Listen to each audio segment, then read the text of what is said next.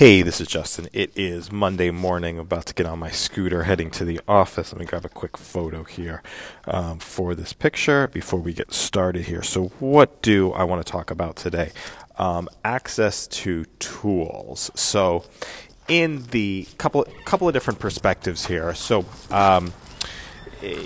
I work at a large corporation, and there's a lot of regulations, there's a lot of rules, and there's a lot of reasons why we can't have the same tools that we have on the outside that we have on the inside. But how would it be possible? I'm recording this on Anchor right now. I can't use.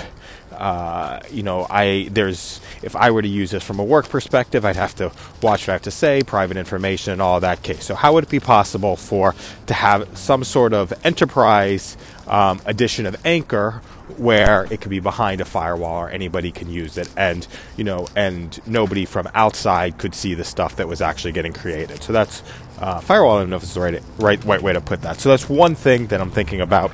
Number two, trying to use new tools. So we have new vendors come in. There's all kinds of new technology and companies that want to have their products inside of our company. So we have a demo. We love the product, and we say, "Yep, we want it." How do we actually test it out? For me, I don't know how something works until I actually can test it out.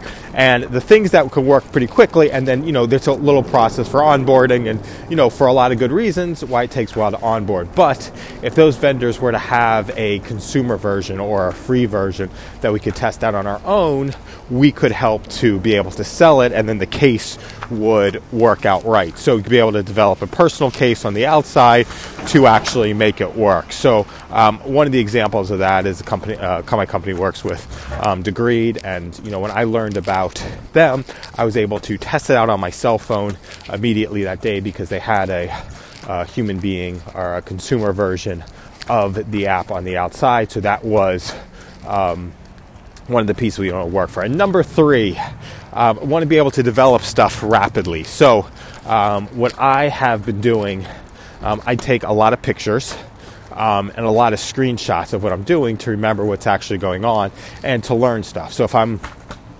working through stuff, and I also know that those get saved in Google Photos, and Google Photos is great for some shared albums. But I want to be able to tag my Google Photos with some metadata, and then using some, just like it does face recognition. It's intelligent enough to say, hey, this is that person, so I recognize their face, so I'm going to be able to pull up all the pictures. And it's the same thing. I want to be able to use that with tags for some information. So for example, I want to be able to tag a photo that says, here's my food and this is healthy. It's a picture of an apple that's healthy. And then I want to pull that together and have a scoreboard and maybe send this photo or this data to the Lose It app. Says, hey, this is an apple or whatever it is, sends it to the Lose It app so I can start getting my stuff scored and work through and to be able to create scoreboards. So basically we can just create photos every day and look, here's a to-do item, and it starts to tag them, and then you get some feedback. Oh, is this an apple? Yes. Is this healthy? Yes. And then you can start to tag it just like Google Photos does with the facial recognition. So now I know that there's a Google Photo integration program, because I did a little bit of research today. I was like, is this available? So number one, want to be able to do some research to put the questions out there to say, is what I'm looking for, does it exist already in the world? Or is it something that needs to get created and built? And then number two, if it's something that needs to get built, how would I be able to build it using my voice? Not having to sit down to a computer and type it, right? Being able to build it doing voice. So I did a handwritten, note. I know what I actually want to create. I know what some of the use case, one of the use cases are. How would I be able to develop that tool by voice? Now, actually, probably inside of what I'm speaking now, if somebody heard this, they could start looking at developing it, or can point me in the direction of the tools that actually already exist, or whatever it is, or I can go and develop myself. And it's a way for us to be start to get completely autonomous and self-functioning in what we want to be able to create. And the whole idea is to be able to take ideas to reality, at the speed of thought. If we can think it, we can have it, we can create it, and we can do it rapidly. And it doesn't have to be at the speed of thought, but it has to be rapid enough that we can rapid enough where the process and the logistics don't get in the way of what we want to create. So 3 examples. Number now, I want to be able to use the same stuff I use at home, at work. Vendors help me do that. And what we basically need is a wrapper so it gets kept safe. So the information that's there can't get outside of the company. That's number 1. Number 2? Number 2, I want to be able to develop my own stuff via voice and have stuff happen via voice. Number 3, with Google Photos, I think there's actually a 4 here. Google Photos, I want to be able to tag things just like it does with face recognition, but with items and screenshots. So we look at so photos can serve as a proxy for the stuff that we're working on. And I'm thinking of actually, like how do you build like a portfolio of products? You just take a picture and here's the best version of it. And maybe it links out to, a project management board or whatever it is. But you're able to put a deck together very quickly that says, here's your best ideas, and here's actually what it looks like, and here's the versions of it, and here's what's actually getting created through screenshot. That's actually really interesting. I really like that one because you create a portfolio of ideas very rapidly, and then just, the best artifact shows up at the beginning, so you can quickly pull together a deck for what you're working on, and it gets pulled together automatically what you're actually working on. That's an interesting opportunity. And what's the 4th? Okay, and then, that's I don't think I said that. So there's the security on the stuff on the inside, and then the other piece is the, if you're a vendor that's coming in selling a large corporate client, we don't want to wait 90 days. There's people like myself who want to try it now. We want to do it now. We don't have the patience. We don't have the urgency. We've got 1,000 other ideas that are going to get in the way. Create a consumer version. And it's got to be mobile. Which is pretty much common sense for a lot of consumer stuff, but not necessarily for a lot of the corporate stuff. So it's got to be mobile. Got to be able to test it out on the mobile phone. Whoa, it's freezing out. And to be able to work through the solutions and the ideas rapidly. Any other things we want to put out there? So this is, we'll call these scooter rants. This is taking ideas to reality at the speed of thought. These are not meant to necessarily be consumed, but to be sliced out. Because that's the other piece. All right, so now start mixing up audios with the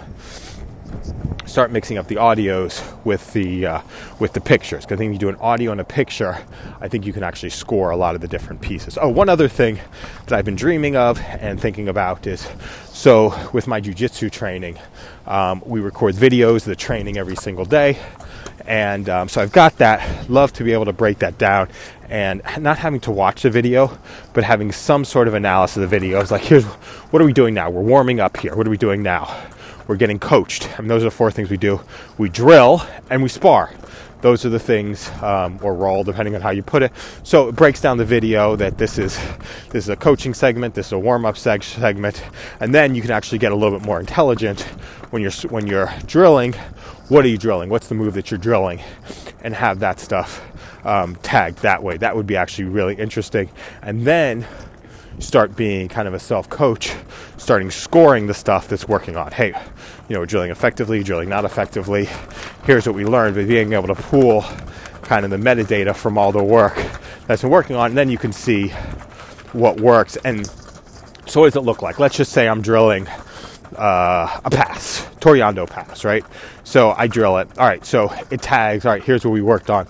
Here's coaching. All right, I see there's coaching on Toriando pass. Okay, here's drilling, Toriando pass. All right, here's me trying a Toriando pass in sparring. Doesn't go well. I don't have it well. All right, now let's pull up a YouTube video of somebody doing it well. Let's replace that. Let me watch that video a whole bunch of different times to see, to really get it inside myself, and then I can correct it. So let's just say I give myself a D on the Toriando, like the beginning, with my level of knowledge. Okay, right, I'm a D on it. I can look at somebody doing it well, or figure it out, phone a friend, get a coach, to look at it and just, keep on getting it scored till I improve it. And then if I have my drilling tagged well enough, I can see, look, you've repped this X number of times, you've repped this 100 times, you've repped this 1,000 times, what's going on, what sort of move there are, and actually start to break down the game that way if it makes some sense. So to actually, use artificial intelligence, machine learning to actually see what's going on, what's being effective, what's not being effective, and start doing that analysis. I don't know how that's going to work. I think we can do some of that stuff manually to start to tag and start to coach, and then really just start to clean up holes in the games where they exist. So again, it's all the same thing. It's tagging. There's some stuff that I want to do for comedy as well. It would be interesting, where you have some correlation between watching a video, saying something, and then laughing, and then breaking it down, and being able to deconstruct why something works, why something doesn't work. And it's being able to deconstruct and reconstruct ideas rapidly to produce results out in the real world. Okay, now we're just rambling. I'll find this my boat. I will not be happy. Let's see. The boat is right here. I don't think that's my boat. No, it's not. A lot of people are getting on it. So I think that's it. If you are listening to this, love to hear some comments or what it is. Again, have this audio. There are ways to transcribe this audio to have it broken down and start getting it tagged in different ways. So you start getting buckets and really can start getting some feedback on what's going on in the world. And all you're doing at this point in time is living your life, taking pictures and recording audio and creating workflows, and inside of that, results get produced out in the world, and all for the intention of being more present and focused and alive out in the world. Okay, thanks a lot for listening to this message. Have an amazing day. We will speak soon. Okay.